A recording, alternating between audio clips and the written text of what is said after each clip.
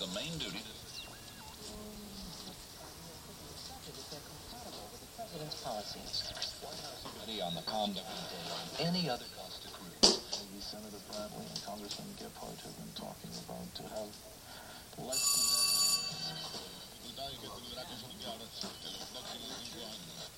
the house and take care of my daughter. Like approaching the... September 16th. Sure, you bet. Yeah, sure. Yeah.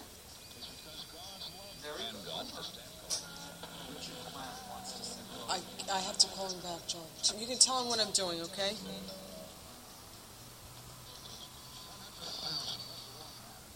Every Thursday.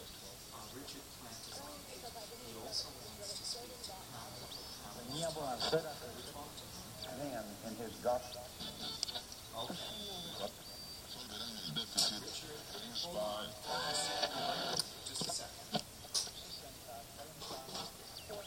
With Milton per year, Paris Peace Talks to a 19-year-old. John, do you know anything about this radio I don't know? Because I can't get this on.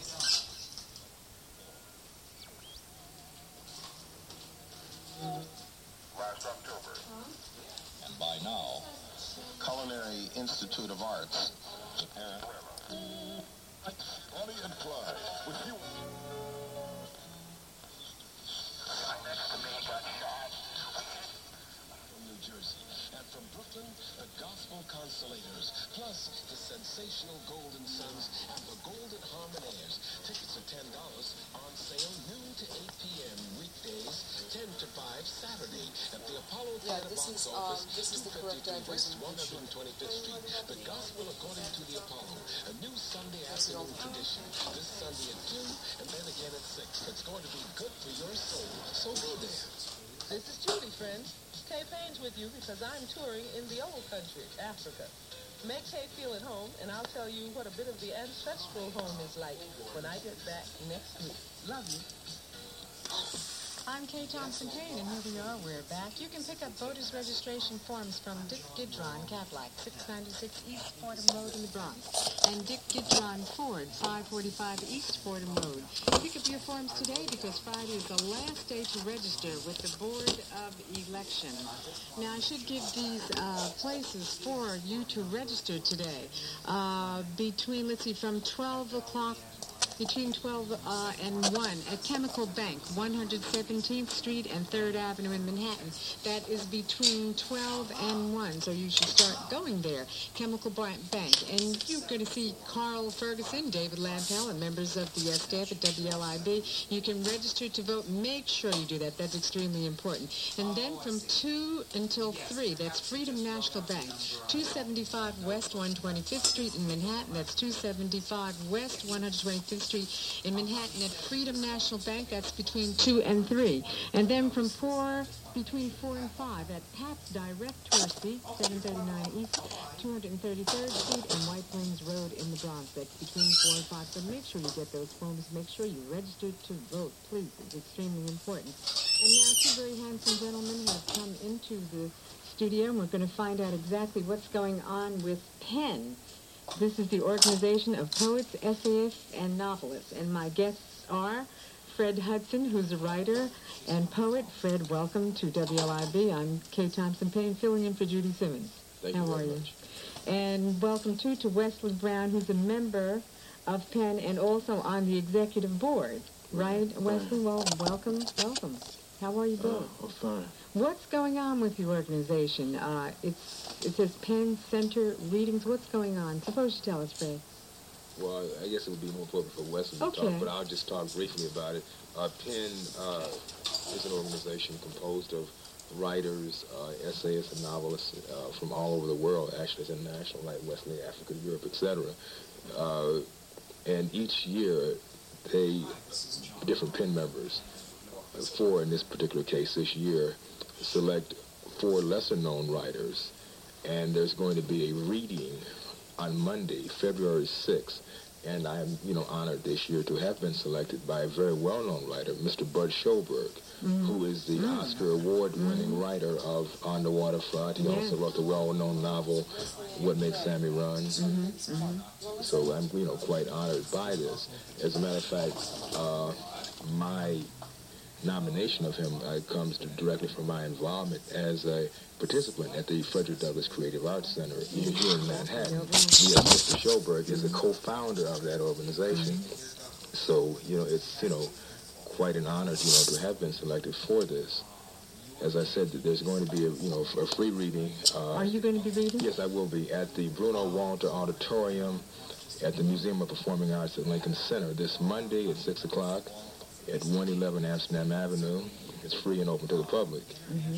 Okay, so that's at 6 o'clock. So I certainly be glad for any of those people in the audience who are interested in my work to, to come in.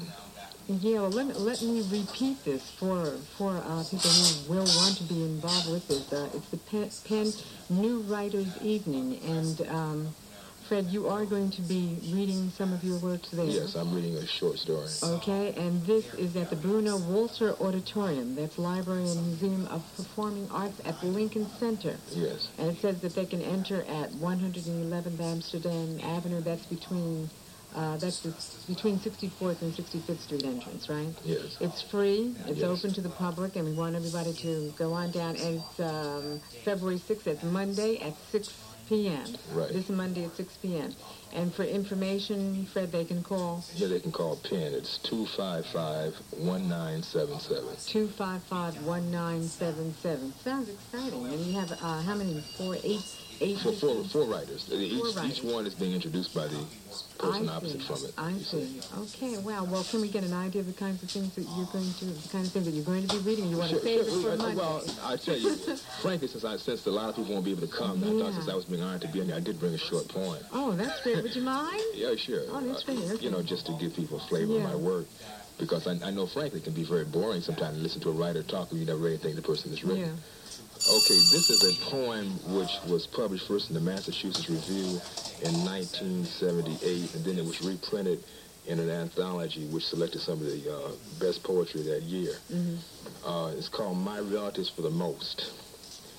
My relatives, for the most part, were not pillars holding up stone roofs, but rather planks stepped on, taken for granted, until the splinters lifted up, inclined and pricked an intruding toe.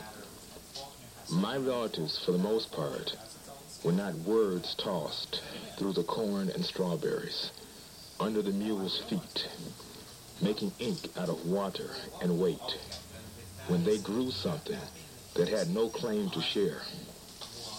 My relatives, for the most part, knew nothing of taking life away with a pointed scorn stick. They just knew whittling ways of making wood fly away in the night, from logs that became generals and boats that held their tongues and hulls tight about the rich human waste that kept itself under outhouses, rather than make the corn and strawberries stop, the white man's mule stop in his traces. Thank you very much. As you were reading, I was getting this visual imagery, as you're... Well, I'm glad it spoke to you on some level. Yeah, that's intense. I know Judy is going to be really sick that she missed this because she's a writer. Yeah. And I know that she's coming out with a new book very shortly also. I'm a writer of sorts, however, I don't read my things. I just like to listen to people who are accomplished writers. And that's the kind of thing that we're going to hear February 6 p.m. at the Penn New Writers Evening. That's 6 o'clock, February 6th, at the Bruno Walter Auditorium. And that was Fred Hudson just reading that. Wesley, with your participation as executive member of Penn, give us an idea of what the organization has been all about. Okay, it's an international organization, as Fred mentioned earlier, and it basically exists to serve the interests of writers. There are several areas that it tries to serve writers. Most particularly is what is called the freedom to write committee, where the organization monitors any attempt to suppress the expression of writers around the world by governments, whatever the form of government it might be. If, for example, they were instrumental in gaining the release of Kenyan writer some years ago, Ngugi wa Thiong'o. So that kind of thing. There's also a prison writing program that Penn is involved in to try to foster writing in the prisons. They also are involved in emergency funds for writers who are in dire circumstances, who need immediate funds, maybe to pay rent or to get out of some financial bind that they might be in, to complete some work and to continue working. There's health insurance. There's something that inaugurated recently, something called a syndicated fiction project. Syndicated fiction project? Which is joined into with the National Endowment for the Arts, which is to choose, as after admissions have been sent in, short pieces of fiction to be syndicated in newspapers throughout the country. Los Angeles Times is one of the papers that has been involved in this project. So it is to sort of foster the writing and also to try to assist writers, both American, not just American, but around the world in these various areas. You know, writers always come to me from another level of consciousness. That's my perception of them, of you. Because there's always like a deeper awareness. There's a greater sensitivity of the things around us and the things that go on. How do you react to that, Fred? Yes, I think that's very true. Usually I find that the thoughts and the things that affect me very deeply, it takes years sometimes to get out on paper.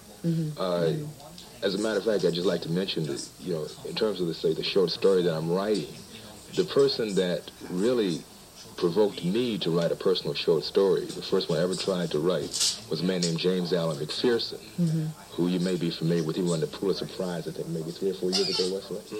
I was a senior in college. I was reading an issue of the Atlantic Monthly, and a lot of the fiction in that kind of publication I like and some I don't like. But I read a short story that was so vivid about 2 young men who were growing up, who were working through various kinds of relationships with society, with women and so forth, that it struck me. I said, this man has spoken to me so deeply that I must try to write a short story. Yeah. And, you know, it's really quite interesting because that person later on published a book. He brought in a bunch of short stories into Atlantic Monthly Press. They published his first book. I went out and bought the book, told everybody about it. And later on, he won the Pulitzer Prize for the second book. And interestingly enough, he is going to be at the Frederick Douglass Creative Arts Center's Black Roots Festival on April 28th. And April the 28th at the Black Roots Festival, yes, that's at the Leonard Davis Center for Performing Arts at City College. The Black Roots Festival. Yes. When is that again? That's on April 28th at 8 o'clock at the Leonard Davis Center for Performing Arts at City College. As I said, I speak very highly of his work, and I would encourage people to come. He did win the Pulitzer Prize, and he also won one of the MacArthur, is it called MacArthur Foundation Awards for, you know, the so-called Genius Awards? Yes. So his work has been quite well recognized. He's actually a protege of Ralph Ellison to some extent. Ralph Ellison usually writes the notes on his books. And I certainly think more of our community should really come out and hear the man, because he really has done some very fine work in exploring the kind of different awareness and consciousness that exists in our community. But also at that festival, they're going to have another person I think quite highly of, who coincidentally enough won the MacArthur Foundation Award, Derek Walcott. He won the MacArthur Foundation Award too. His poetry and his plays are, you know, quite strong, quite intense. He comes from the West Indies, and he has, you know, I guess what you would call the dual consciousness. Most of his stuff is about that. They're also going to have Ishmael Reed, who is quite well known for some of his work.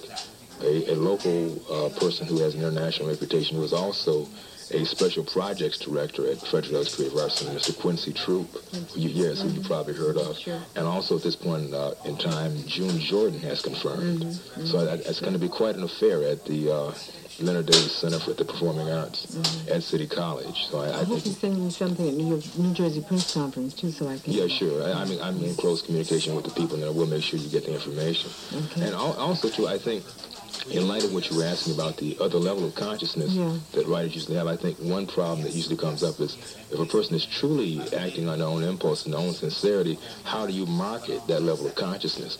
Wesley here, I think you published your first novel in 75? 78. 78. What was the name of that novel, Wesley? Tragic Magic. Yeah, Tragic Magic. And it was quite well reviewed, but I'm sure that Wesley did not get the kind of exposure that I'm sure he felt he should have gotten, that I think he should have gotten. But writers never do. Do they really to any especially black writers? Yeah. You know, there's always that big problem about now. Wesley also, I think you do a lot of work on record covers and stuff like that sometimes. Once you write notes and stuff like that. I remember you told me about writing some notes for somebody else's work or something, don't you? Well, there have been some introductions, but introductions. Yeah, I think a lot of times people find themselves doing like freelance work a lot of times. Also, in light of that, the Frederick Douglass Creative Arts Center on February 25th, they usually have they're having their registration, which they usually have twice a year. That's going to be February 25th from 1 to 5, and they usually have a special panel. This year, this one coming up, they're going to have a special panel called the Freelance Artist in Media and Theater. So I'm sure a lot of the listeners out there who are also writers will be interested in coming to hear the distinguished guests. Among them is going to be Miss Audrey Edwards, who is now executive editor of Essence magazine. I don't know if you know her personally or not. No, I don't, but I know of her. Yes, so obviously that's a good resource right there for writers. As a matter of fact, I'm thinking about doing an article for them, myself. Oh, good, then we'll look out for it. Well, they have to publish it first. Yeah. Now that you're talking about publishing and you're bringing that aspect in it, why is it that so many black writers have difficulty publishing, and usually or sometimes the avenue is having to publish yourself? Well, that's a very complex question. Now, as I say, Wesley here has already published a novel. I myself usually published in literary magazines and other publications. I just frankly send the stuff out, and I send them a self-addressed stamped envelope, and some I get back saying it's going to be published, and some I don't get back with no word or no feedback. And, I mean, generally the outlets are small to begin with. When you're talking about doing a larger work, something that involves substantial financial contributions, such as a novel, I think Wesley here can share with us that a lot of times the consideration is not that the work is not good, but that economically it's just simply not feasible for a publisher to take a chance on a new writer, one that's not been exposed. Also, how do you protect your work? Well, there are copyright mechanisms. You always have the copyright mechanisms in place? Yes. Poor man's copyright, or? Well, you can contact the people in Washington. They have special forms. Would you like to take calls from our callers? Certainly. Finding out. Okay, we're talking to Fred Hudson, who is a writer and poet, and Wesley Brown, who is also a writer and poet, and both belong to PEN, of the Organization of Poets, Essayists, and Novelists, and we're talking about PEN's New Writers Evening on February 6th at the Bruno Walter Auditorium. That's at the Library and Museum of Performing Arts at Lincoln Center. So we want you to call and talk to these writers, those of you who are involved in writing and having problems with it, or just want to share and contribute something. That's 955-WLIB. That's 955-WLIB. And you can call and talk to Fred Hudson and also Wesley Brown. And February 6th, 4 different writers: Sylvie Morse, Fred Hudson, Jack Flynn, and Sherry, is that Sheehy? Sharon Stark. Sharon Sheehy Stark. Sharon Sheehy Stark. Yes. Okay. All right, and we're going to go to the first call that we have. That's not a call. Tyrone is giving me the high sign. The Frederick Douglass Center, are you involved with that? Yes. Writers workshops? Yes, I am. I'm in film and television workshop. As a matter of fact, one of the pieces I've developed in that is an adaptation of the short story, which I am going to read on Monday. So it's been quite beneficial to me. They also have other workshops. As I said, registration takes place for that on February 25th. They have other workshops and things like the advanced novel, beginning creative writing level courses, prose fiction, a course called Introduction to Visual and Dramatic Writing, the film and television writing seminar, which I mentioned before, the playwriting seminar, an advanced playwriting seminar, a journalism workshop, as well as an acting workshop. So there's a diversity of offerings there, and the fee is, very nominal. It's $48, which I think is quite a bargain. Last time I was here, as a matter of fact, someone was there from there, and we talked about the same program. We have a call. Let's go to the call. Hello, you're on WLIB. Hello. Yes, Payne. Yes. I'm Doc from New Jersey. Hi. I have two distinct things I wanted to ask you about. Number one, what county are you from? What county am I from? Yes. Essex County. Essex County? Yes. All right, now as far as this relates to voter registration, then I do have a question for the writers. All right, but let's take the question for the writers because we can't deal with voter registration right now. Okay, I just want to say there are 245,000 unregistered voters in Jersey and 91,000 in Essex County. My question for the writers is, I would like to know how one can find a writer to write, how can I find a writer to write something for me? What kind of task is it, sir? Well, it would be something on a medical type of subject. And, I have the notes and the material together, but I have neither the time nor I'm not a writer. So it would be a question of finding a writer who can, pull it together in a proper format. What you call it, a ghost writer, or? Oh, I see what he's talking about. Yes. Well, all I can say is I personally have set up a consulting firm called Centaur Consultants. I'll be glad to take a call from you at 870-0658. 870-0658. Yes, 212? Pardon? 212? Yes, area code 212. Yes, you can call there and leave a message where I can reach you. I have associates who have medical expertise. Excellent. And I'll do what I can to help you. Excellent. Oh, great. Can you give him that phone number again then, Fred? Yes, it's 870-0658. And this is Fred? Frederick B. Hudson is my name. Hudson. Thank you very much. Okay, thank you for calling. I'll be back to you on that voter registration thing. Okay, fine. Thank you. Bye-bye. Okay, gentlemen, we're going to take a break, and then we will come right back. I'm Kay Thompson Payne for Judy Simmons. We'll be right back. Stay with us, please. Yes, that is the Penn New Writers Evening. It's going to be held at 6 p.m. It's free at the Bruno Walter Auditorium, Library and Museum of Performing Arts at Lincoln Center. One should enter at 111 Amsterdam Avenue. So I guess there's several entrances there. I haven't been there yet myself. Make sure I don't get lost. It's the 111 Amsterdam Avenue is between 64th and 65th Streets. And for information, they can call? Yes, they can call Penn, which is area code 212-255-1977. Okay. And I look forward to seeing people there because I like to share my work. Okay, let's take this last call then, okay? Oh, we lost the call again. That sort of went by the wayside. It flashed and then just went right off, Tyrone. And you were talking about the Black Roots Festival. Maybe you can give us some information. Yes, as I mentioned,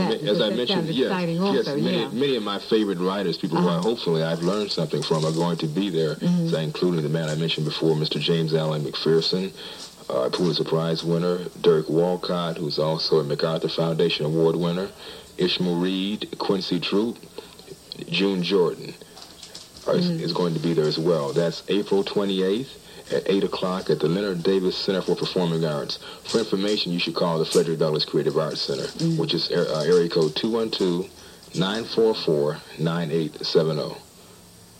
Okay, and I'd really like to thank Fred Hudson and Wesley Brown. Thank you both, and hope you come back again. And I know Judy's going to have, because she loves this, and since she is a writer, I'm quite sure. Myself. Yeah, and I know she's going to have. I'm going to tell Judy I was here and I was talking to them, and I'm going to come Monday evening and thank you. Look forward check to seeing things you. out. Yeah, okay, thanks a lot. My pleasure. And we're going to take a break, and we'll be back. Lloyd Strayhorn's going to be here and tell you about your lives. And there he is. Hi, Lloyd. There he is. Okay, we'll be back soon. I'm Kay Thompson Payne. WLIB, New York. Hello, I'm Lloyd Strayhorn, and welcome to WLIB's Numbers in You, the only weekday program in New York that explains how numerology affects your life. Stay tuned for fascinating interviews with astrologers, readers, psychics, and others, and especially you on the phone. Keep your dial on 1190 WLIB for all this and more, right after this.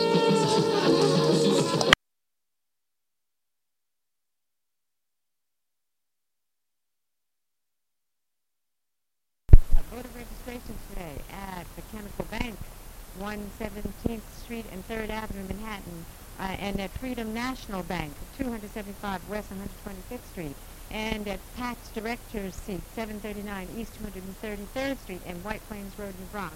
Now these are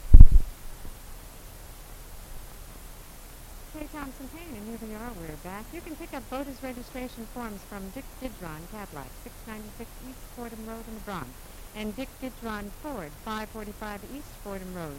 Pick up your forms today because Friday is the last day to register with the Board of Elections.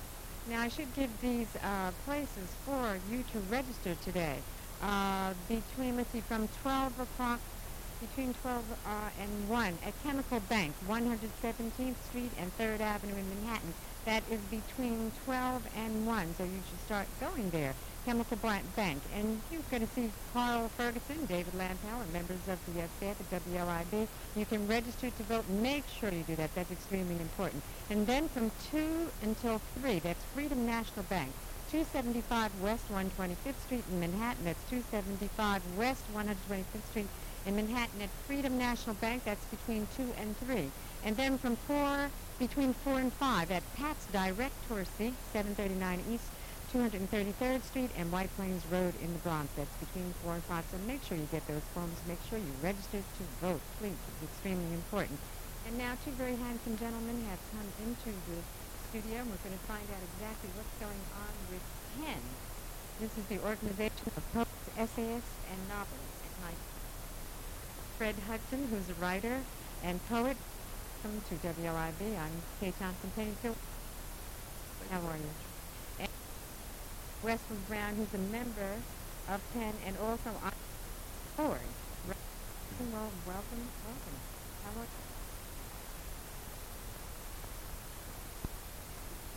center readings? What's going on? Suppose you tell us that. Well, I guess we do a little bit less Okay. but I'll just talk briefly about it. PEN is an organization composed of poets, novelists from all over the world, actually, international, etc. And each year, different PEN members, four in this particular case this year, select four lesser-known writers, and there's going to be a reading on Monday, February 6th, and I'm honored this year to have been selected by a very well-known writer, Mr. Burt Schoberg, who is the Oscar Award-winning writer of On the Waterfront. He also wrote the well-known novel, What Makes Sammy Run. So I'm quite honored by this. As a matter of fact, my nomination of him comes directly from my involvement as a participant at the Frederick Douglass Creative Arts Center here in Manhattan. Yes, Mr. Schoberg is the co-founder of that organization. So, it's, quite an honor, to have been selected for this. As I said, there's going to be a free reading. Are you going to be reading? Yes, I will be at the Bruno Walter Auditorium at the Museum of Performing Arts at Lincoln Center this Monday at 6 o'clock at 111 Amsterdam Avenue. It's free and open to the public. Okay, so let's... 6 o'clock. So I certainly be glad for any of those people in the audience who are interested in my work to be able to come. Yeah, well, let me repeat this for people who will want to be involved with this. It's the PEN New Writers Evening, and Fred, you are going to be reading some of your work there. Yes, I'm reading a short story. Okay, and this is at the Bruno Walter Auditorium. That's Library and Museum of Performing Arts at the Lincoln Center. Yes. And it says that they can enter at 111 Avenue. That's between 66th and 66th. It's free. It's open to the public, and we want everybody to go on down. It's February 6th. It's Monday at 6 p.m. Right. This Monday at 6 p.m. And for information, Fred, they can call. Yeah, they can call PEN. It's 255-1977. 255-1977. Sounds exciting. And you have how many? Eight. Four writers. Four writers. Each one is being introduced by the person opposite from it. I see. Okay. Well, can we get an idea of the kinds of things that you're going to do, the kind of things that you're going to be reading? You want to save it for Monday? Well, I tell you, frankly, since a lot of people won't be able to come, I thought since I was being honored to be in there, I did bring a short poem. Oh, that's great. Would you mind? Yeah, sure. Oh, that's great. Just to give people a flavor of my work. Because I know, frankly, it can be very boring sometimes to listen to a writer talking, you never read anything the person has written. Yeah. Okay, this is a poem which was published first in the Massachusetts Review in 1978, and then it was reprinted in an anthology which selected some of the best poetry that year. Mm-hmm. It's called My Relatives for the Most. My relatives for the most part were not pillars holding up stone roofs, but rather planks stepped on, taken for granted, until the splinters lifted up, inclined and pricked an intruding toe. My relatives, for the most part, were not words tossed through the corn and strawberries, under the mule's feet, making ink out of water and weight, when they grew something that had no claim to share. My relatives, for the most part, knew nothing of taking life away with a pointed scorn stick. They just knew whittling ways, making wood fly away in the night, from logs that became generals and boats that held their tongues and hulls tight about the rich human waste that kept itself under outhouses, rather than make the corn and strawberries stop, the white man's mule stop in his traces. Thank you very much. As you were reading, I was getting this visual imagery when I was reading. Well, I'm glad it spoke to you on some level. Yeah, it's intense. I know Judy is going to be really quick that she missed this because she's a writer. Yeah. And I know that she's coming out with a new book very shortly also. I'm a writer of sorts, however, I don't read my things. I just like to listen to people who are accomplished writers. And that's the kind of thing that we're bringing here February 6th, 6 p.m. at the Penn New Writers Evening. That's 6 o'clock, February 6th, at the Bruno Walter Auditorium. And that was Fred Hudson just reading it. Wesley, with your participation as executive member of Penn, give us an idea of what the organization has been all about. Okay, it's an international organization, as Fred mentioned earlier, and it basically exists to serve the interests of writers. There are several areas that it tries to serve writers. Mm-hmm. Most particularly is what is called the Freedom to Write Committee, where the organization monitors any attempt to suppress the expression of writers around the world by government, whatever the form of government might be.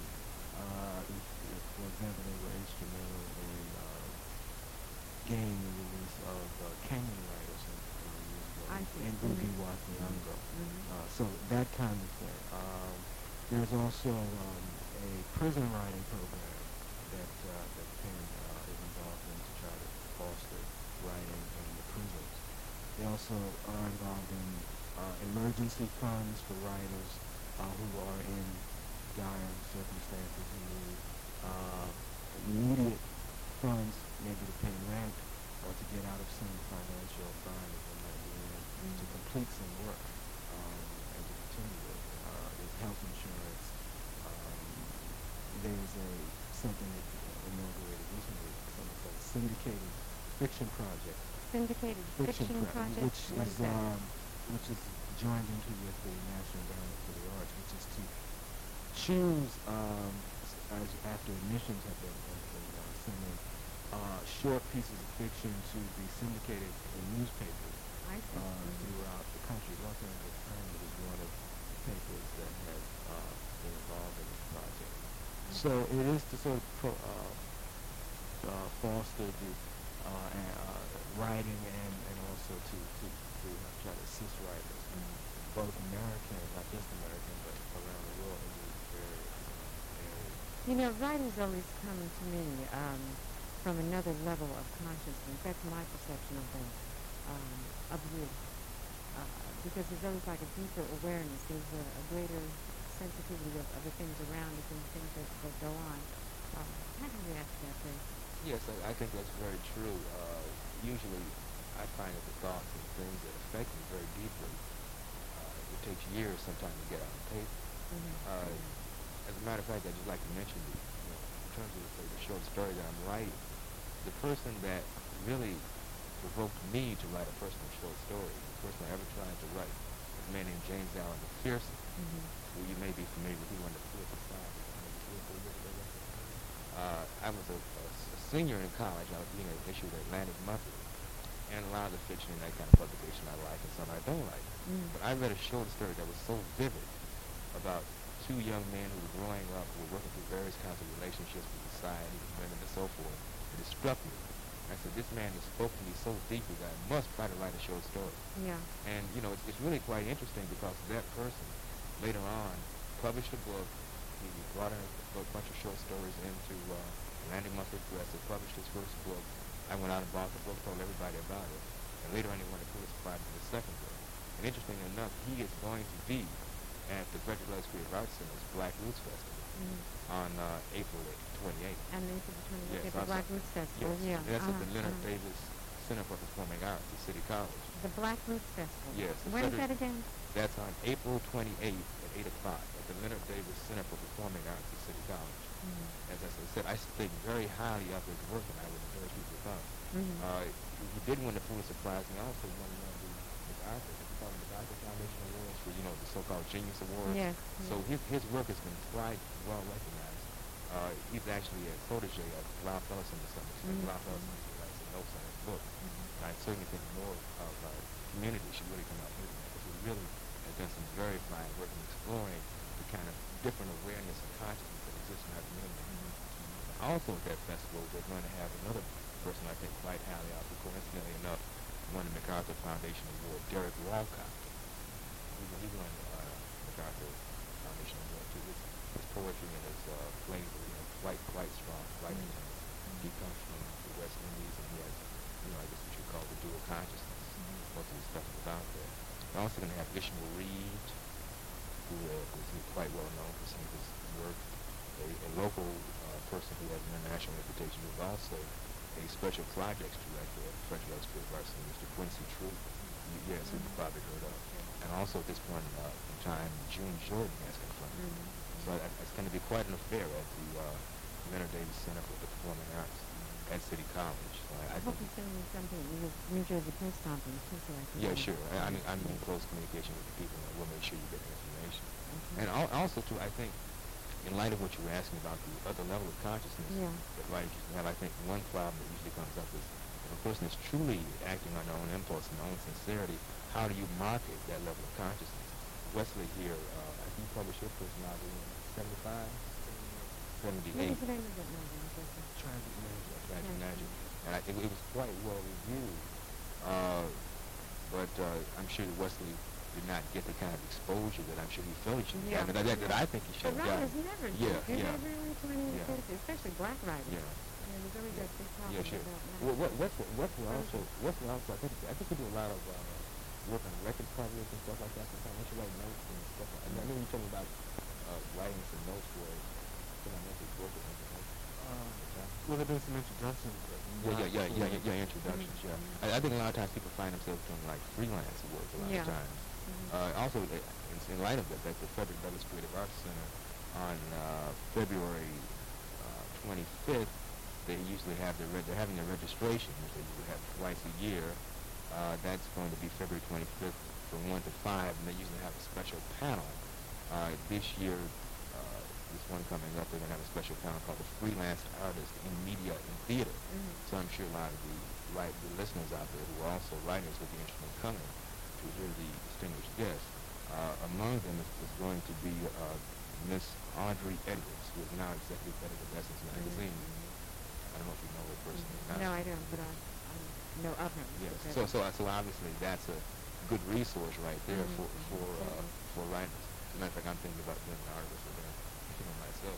Good, then we'll look out for it. Well, they have to publish it first. Yeah. Now that you're talking about publishing and you're bringing that aspect in it, why is it that so many black writers have difficulty publishing, and usually, or sometimes the avenue is having published books? Well, that's a very complex question. As I say, Wesley here has already published a novel. I myself usually published in literary magazines and other publications.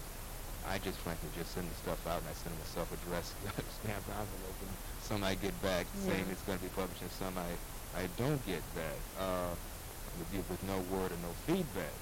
And I mean, it's generally the outlets are small to begin with. When you're talking about doing a larger work, something that involves substantial financial contributions, such as a novel, I think Wesley doesn't share with us. A lot of times, the consideration is not that the work is not good, but that economically it's just simply not feasible for a publisher to take a chance on a new writer, one that's not been exposed. Also, how do you protect the work? Well, there are copyright mechanisms. You always have the copyright mechanisms in place? Yes. Poor man's copyright? Well, you can contact the people in Washington. They have special forms. Would you like to take calls from our callers? Okay. We're talking to Fred Hudson, who is a writer and poet, and Wesley Brown, who is also a writer and poet, and both belong to PEN, the Organization of Poets, Essayists, and Novelists. And we're talking about PEN's New Writers Evening on February 6th at the Bruno Walter Auditorium. That's at the Library and Museum of Performing Arts at Lincoln Center. So we want you to call and talk to these writers. Those of you who are involved in writing and having problems with it, or just want to share and contribute something. That's 955-WLIB. That's 955-WLIB. And you can call and talk to Fred Hudson and also Wesley Brown. And February 6th, 4 different writers: Sylvia Morse, Fred Hudson, Jack Quinn, and Sherry, is that Sharon Stark. Sharon Sheehan Stark. Okay. All right, we're going to go to the first call that we had. That's not a call time. The Frederick Douglass Center, are you involved with that? Yes. Writers workshop? Yes, I am. I'm in a film and television workshop. As a matter of fact, one of the pieces I've developed in that is an adaptation of a short story which I'm going to read on Monday. So it's been quite beneficial to me. They also have other workshops. As I said, registration takes place for that on February 25th. They have other workshops and things like advanced novel, beginning creative writing level courses, post-fiction, a course called Introduction to Visual and Dramatic Writing, the Film and Television Writing Seminar, which I mentioned before, the Playwriting Seminar, an Advanced Playwriting Seminar, a Journalism Workshop, as well as an Acting Workshop. So there's a diversity of offerings there, and the fee is very nominal. It's $48, which I think is quite a bargain. Last time I was here, as a matter of fact, someone was there Sunday and we talked about the same program. We had a call. Let's get to the call. Hello, you're on WLIB. Hello. Yes. Penny? Yes. I'm Doc from New Jersey. Hi. I have two distinct things I wanted to ask about. Number one, what county are you from? What county am I from? Yes. Essex County. Essex County? Yes. All right, now as far as this relates to voter registration, then I do have a question for the writers. All right, but let's take the question for the writers because we can't deal with voter registration right now. Okay, I just want to say there are 245,000 unregistered voters in Jersey and 91,000 in Essex County. My question for the writers is, I would like to know how one can find a writer to write, how can I find a writer to write something for me? What kind of task is it, sir?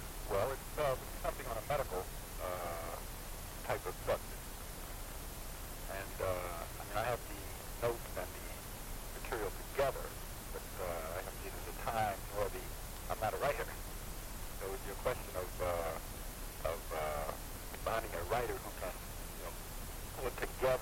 in a proper format.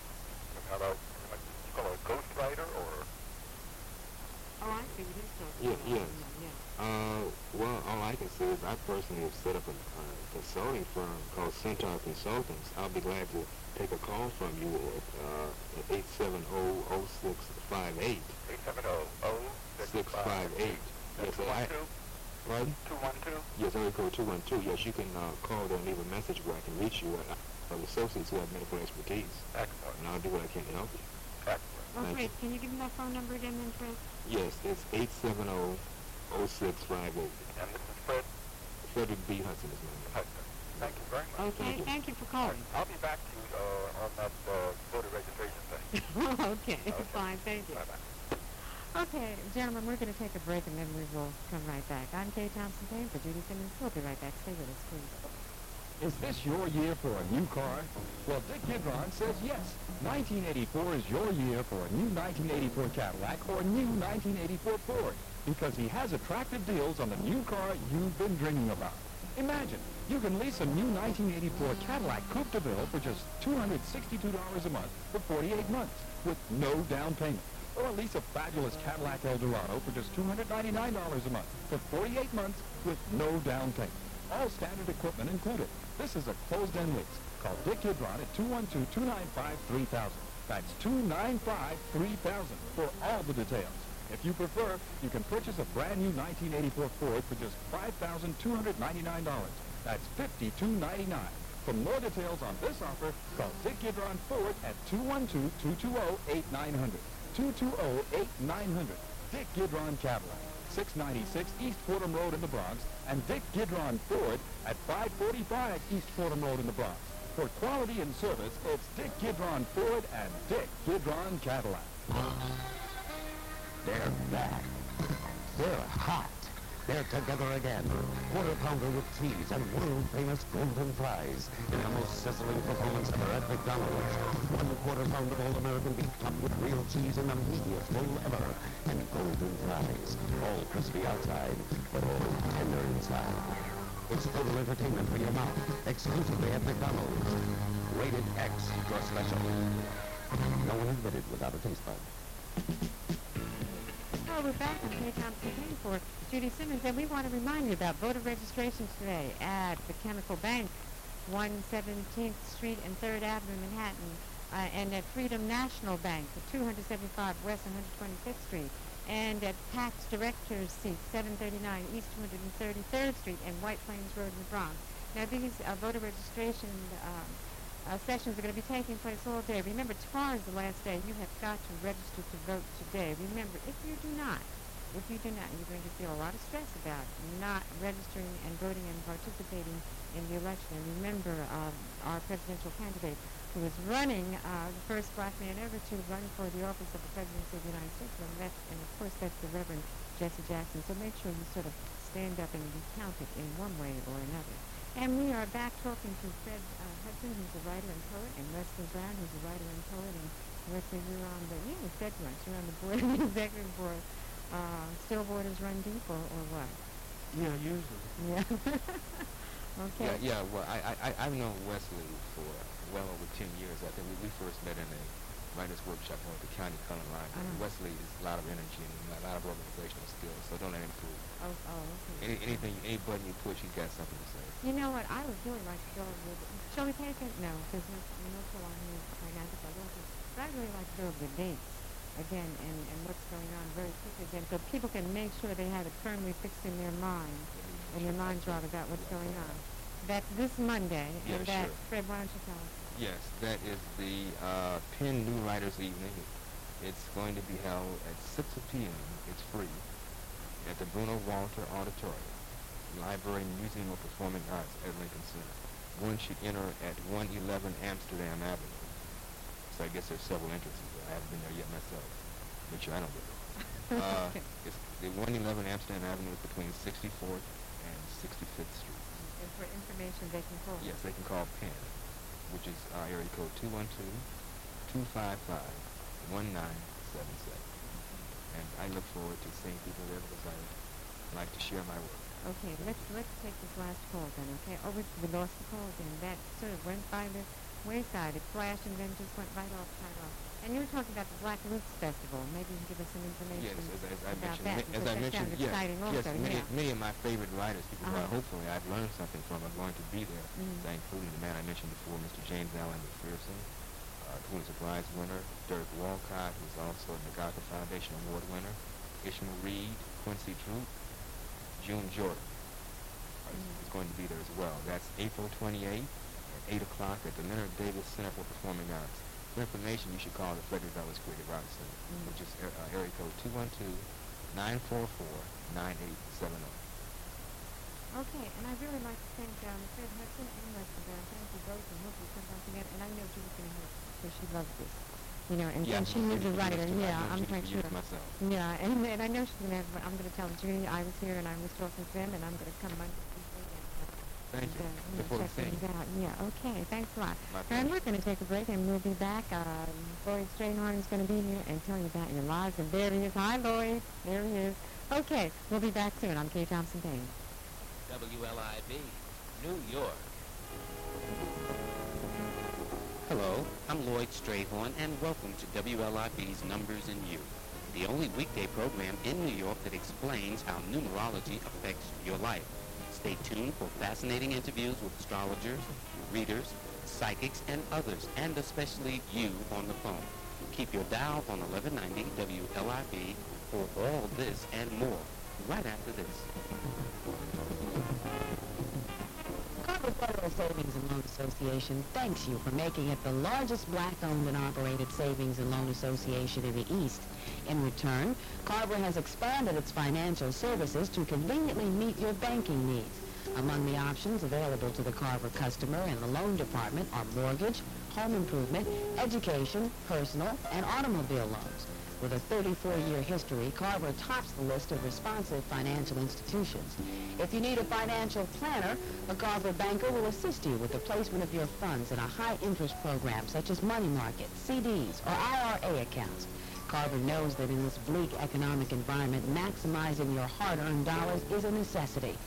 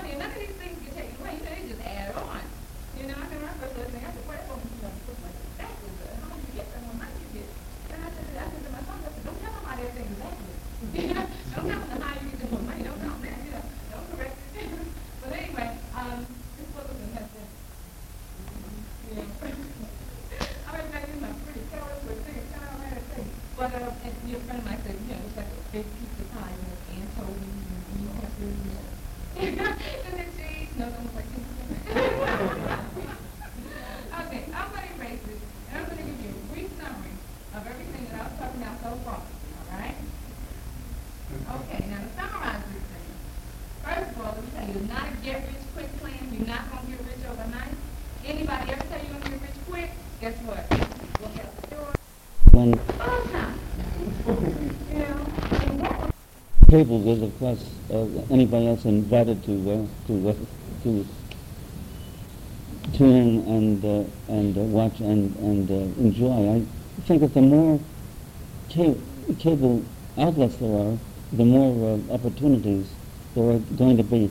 That part of technology, much as I will miss writing with an old quilled pen, that part of technology I think is going to be very healthy.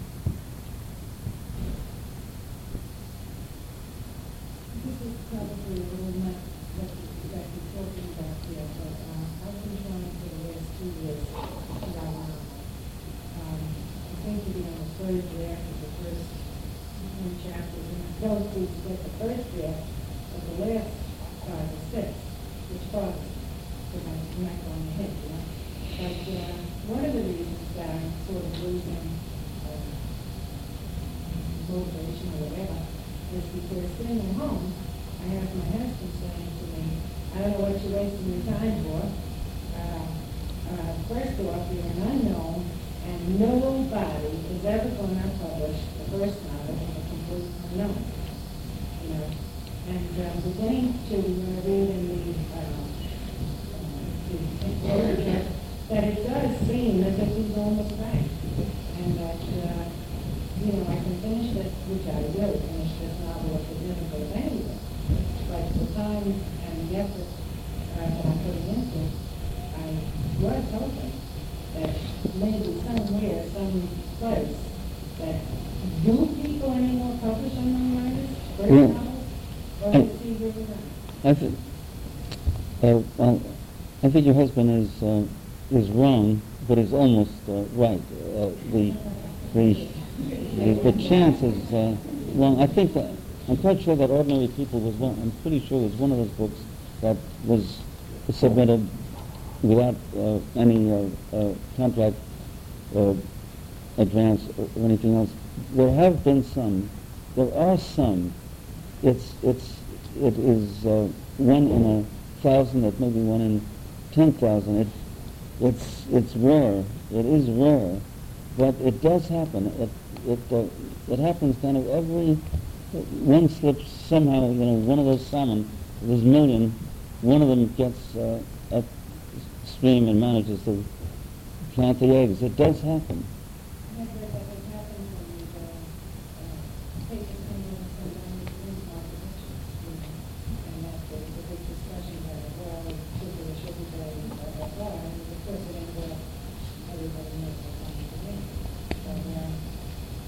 It almost seems like the 1 in 10,000 that I'm wasting my time, like doing a lot of. Don't talk that way. I just came from the lotto office on my way here, hoping to get $5 million. Ned Brett could talk this in the publishing. I don't think writing is wasting your time at all. I think Mr. Schubert here is being a realist, and this is so. It's difficult. It's gotten more difficult because, let's face it, publishing is not a gentleman's game anymore. It's big business again. It's been taken over. Many of the companies have been taken over by major corporations who think in terms of the bottom line. All right? So it's not an easy way, but it's not impossible. And it seems to me anyway, if you got this inside of you, you ought to do it. I agree. Mm-hmm. Absolutely. Did you have it? Yeah.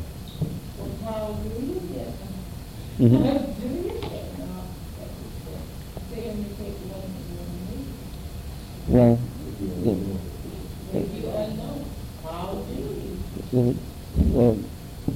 two ways. One is the way that I think, three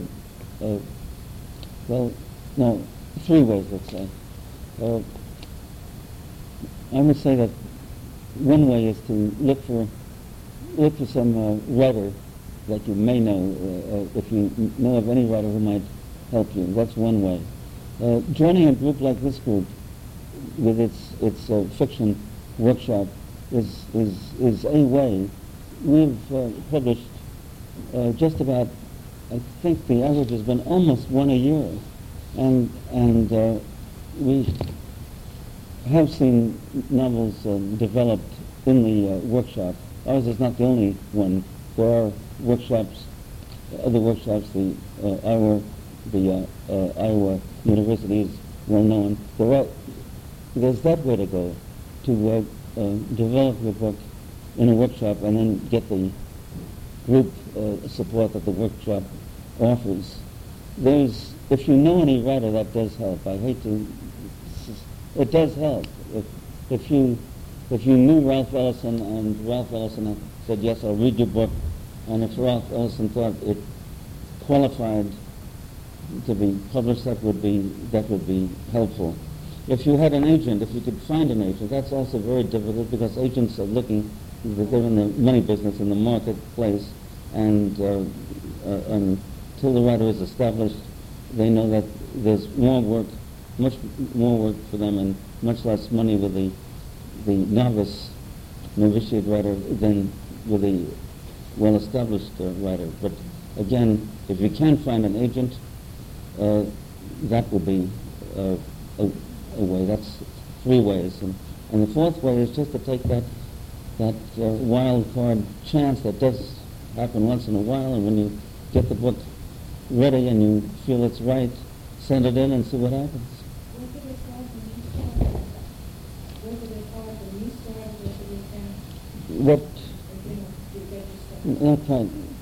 What Mr. Grant just said is unfortunately true. The same technology that a few minutes ago we were applauding for maybe opening up new opportunities for independent writing, for black writing, for stronger statements, whatever you want to call it. That part is encouraging. I think what Mr. Brandt said, unfortunately, is also true, that technology and the fact that companies like Gulf and Western and other very big corporations are beginning to suck up into their conglomerates publishing companies which go by the computer, that same computer, and they see the bottom line, will then tend to make more difficult the marginal book. They'll be less apt to publish the book that is only going to sell 2,000 or 3,000 copies because they're looking for the book that's going to make them a profit, and they're thinking more about profit than about the quality of the work.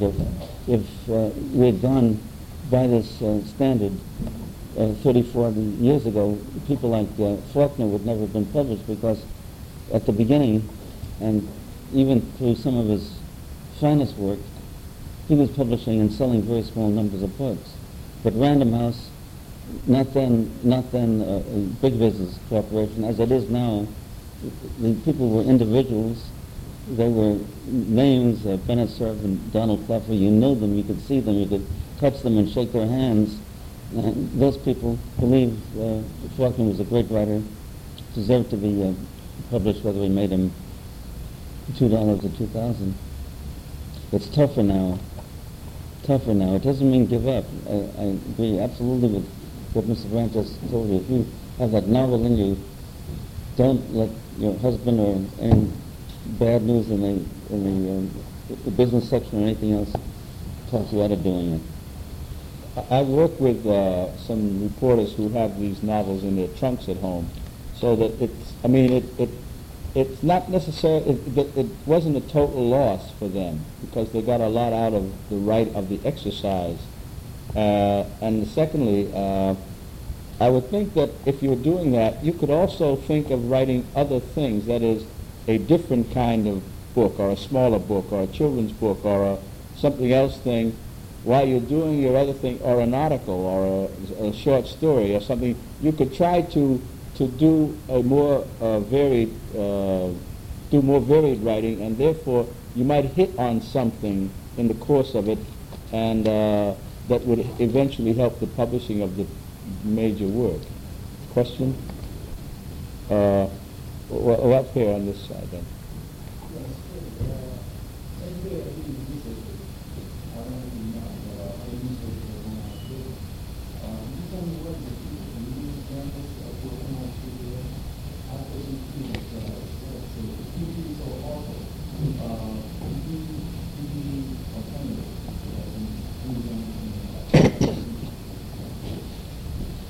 Well,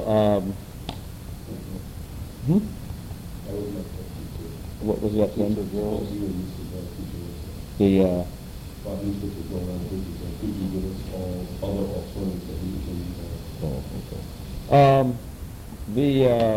Well, there are a lot of newspapers going out of business, but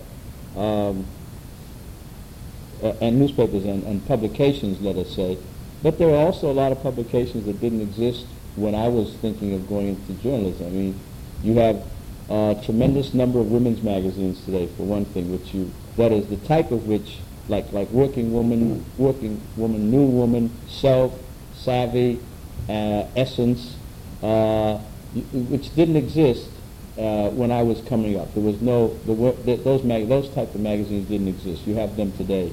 You have a lot of magazines like Essence, Black Enterprise, and you have Ebony. Ebony was around, has been around for a long time. But you have these other magazines. There are a number of new black publications that are out there. And I'm sure there are a number of other minority group publications, Asian publications that I see, and there are Hispanic publications that one sees, and so they're out there. The newspapers are going down. It's true, the numbers, I guess, of newspapers, the number is decreasing, but it seems to me that there are still newspapers in many places, and that's what I was referring to when I mentioned about getting outside of New York. New York is a difficult place to do all these things, to publish your book in, and to do your newspaper, to get into the newspaper business in, and the television business, and the radio business. But I think it's easier outside of the city. And I personally think that despite the dwindling number of papers, that you can still go places and start, and I've seen people do it. I see them do it every year. Go and get jobs on newspapers, not necessarily in New York, but places. Yeah, you want to go? I just want to say, when you stress about going outside New York, is that because of the demands that is put on the individual here, or is it because the competition is so great? Well, in a way, both are correct, although I wouldn't have put it that way. The competition is great, and the competition is usually better than you are at a given if you're just starting out. Well, the Times can attract people who have, say, the requisite 5 years experience and who have won prizes in Oshkosh, Wisconsin, and East St. Louis, Illinois, for investigative reporting, or for big-time photography, or for doing this or that, or they may have people who have edited on 3 or 4 papers over a period of 12 years, and then they can bring them into New York as a copy editor, and they know what they're doing, and they can, they have the New York newspapers, not only the Times, but the News and the Post also, as bad as the Post is thought of to be. They can attract the experienced person. And then the question of the demands on a person, I think in a way that's an aspect of why I always try to have people stay away from the Times as a place to begin. And I found that it's also true at Time Inc. And I guess Newsweek, which I don't see any different from Time Inc. I mean, in these terms. It's very when you are in this New York City journalism, it seems to me that the editors for whom you work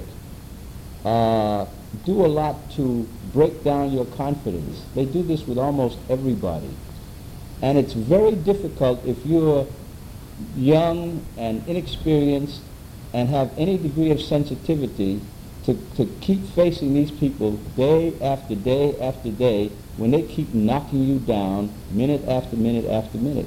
I mean, we have a woman at the Times, a woman who is she's in charge of the clerical and copy boys and copy girls in the newsroom. She's a former secretary, and I guess she behaved herself, and she got this job. Now she's telling black people that, oh, you'll never make it. You'll never be a reporter.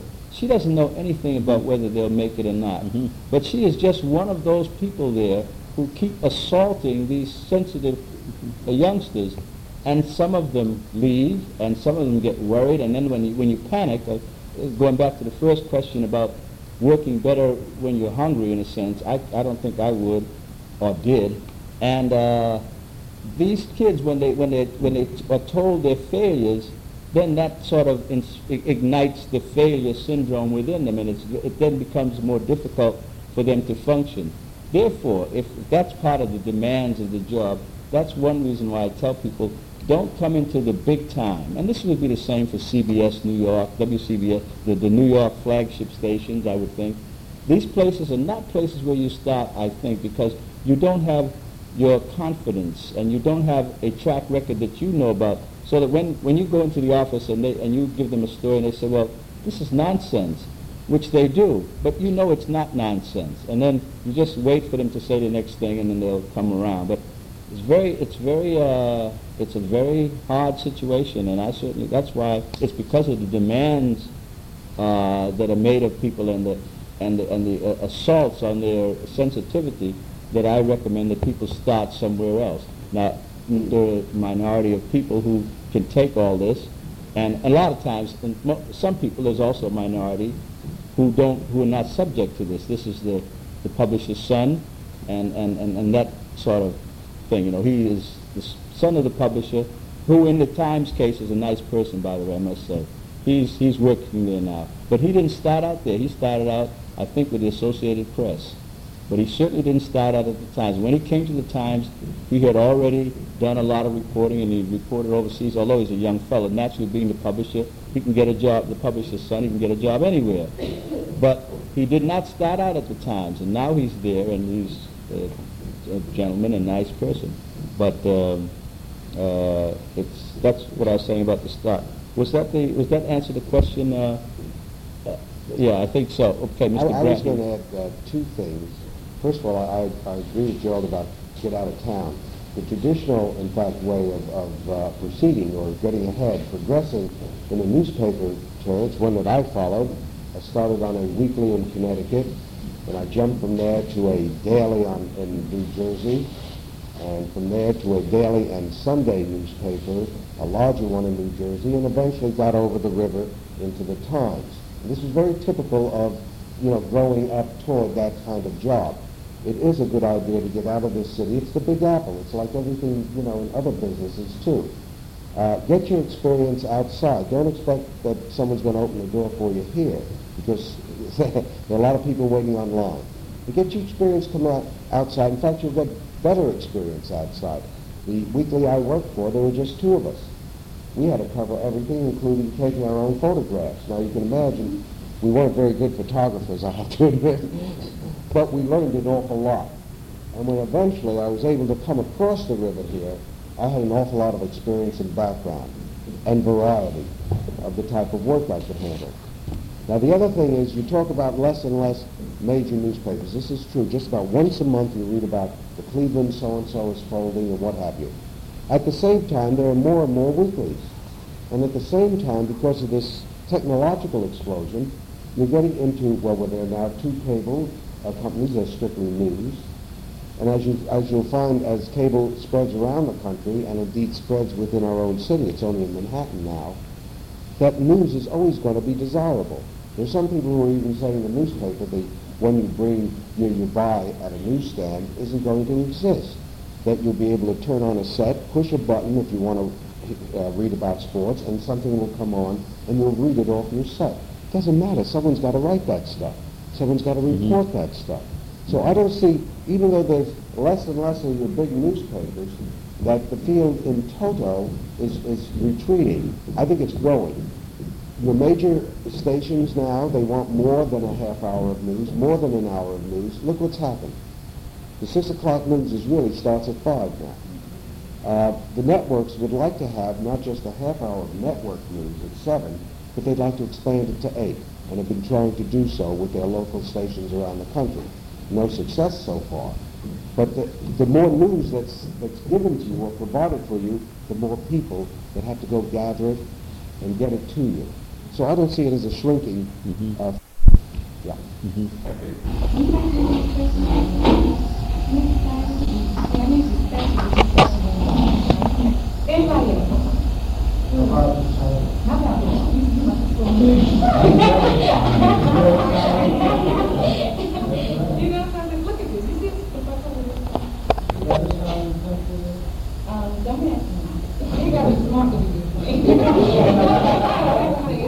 But look at, it's really nice, and I went to St. John's University, and one of the things, China, I don't know, but they donated one of their shrines or whatever that they keep, like a museum, that they kept their stuff in, while I was in China, and they shipped it over here, bricks by bricks.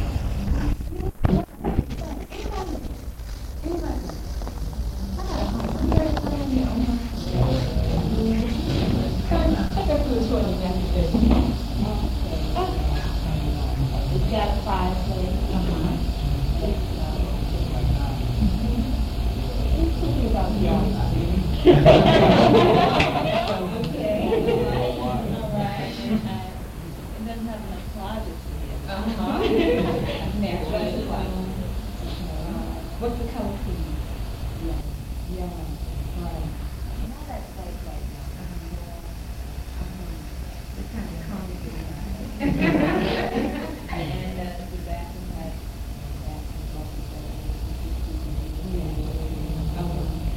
exercise room, device,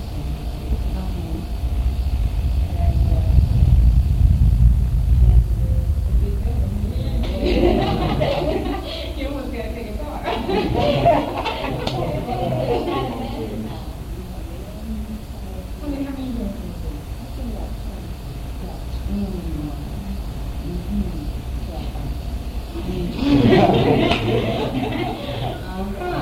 Well, you know, okay, you may find something in you.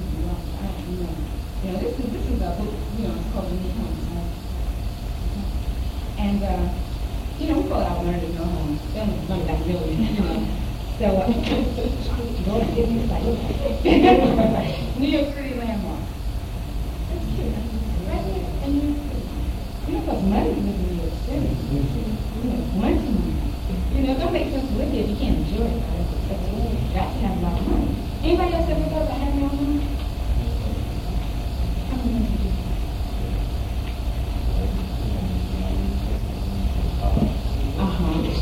have?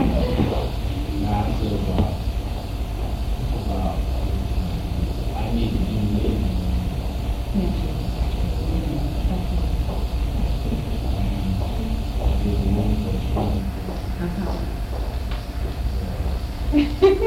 How much is it going to cost?